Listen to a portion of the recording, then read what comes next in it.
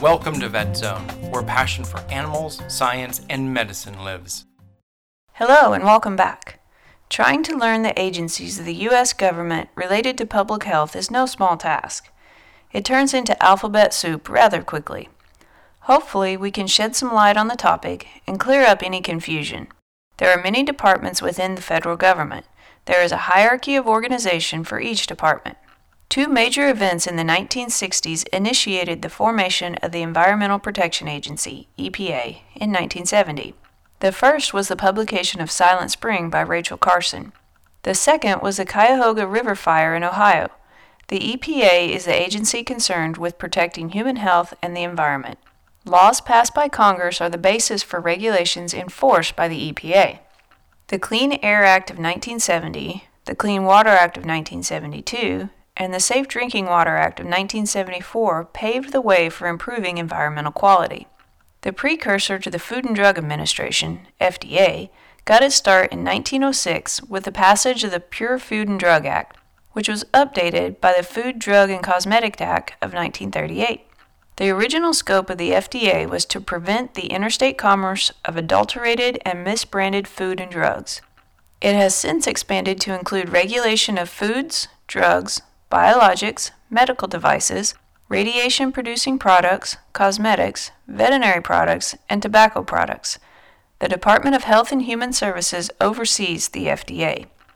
The Centers for Disease Control and Prevention, CDC, opened its doors in Atlanta, Georgia in 1946. Early work focused on training, field investigations, and control of communicable diseases, especially malaria and typhus. Although the name changed many times, the mission remains.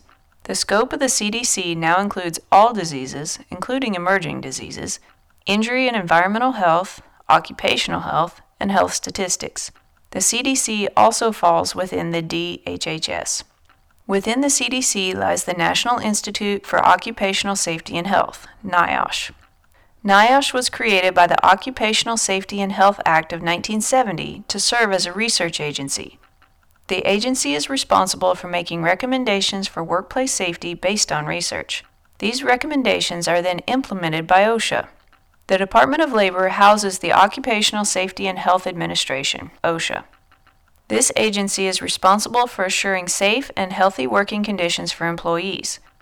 OSHA was also created by the Occupational Safety and Health Act of 1970. The agency is tasked with enforcing standards mandated by NIOSH. OSHA also provides training and education to employees and employers. The United States Department of Agriculture, USDA, contains agencies responsible for plant and animal health, food safety, marketing and research services, and rural development.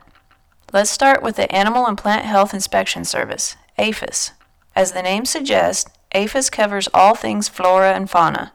The plants fall under Plant Protection and Quarantine, PPQ, while animals are under Veterinary Services, VS, or Wildlife Services, WS.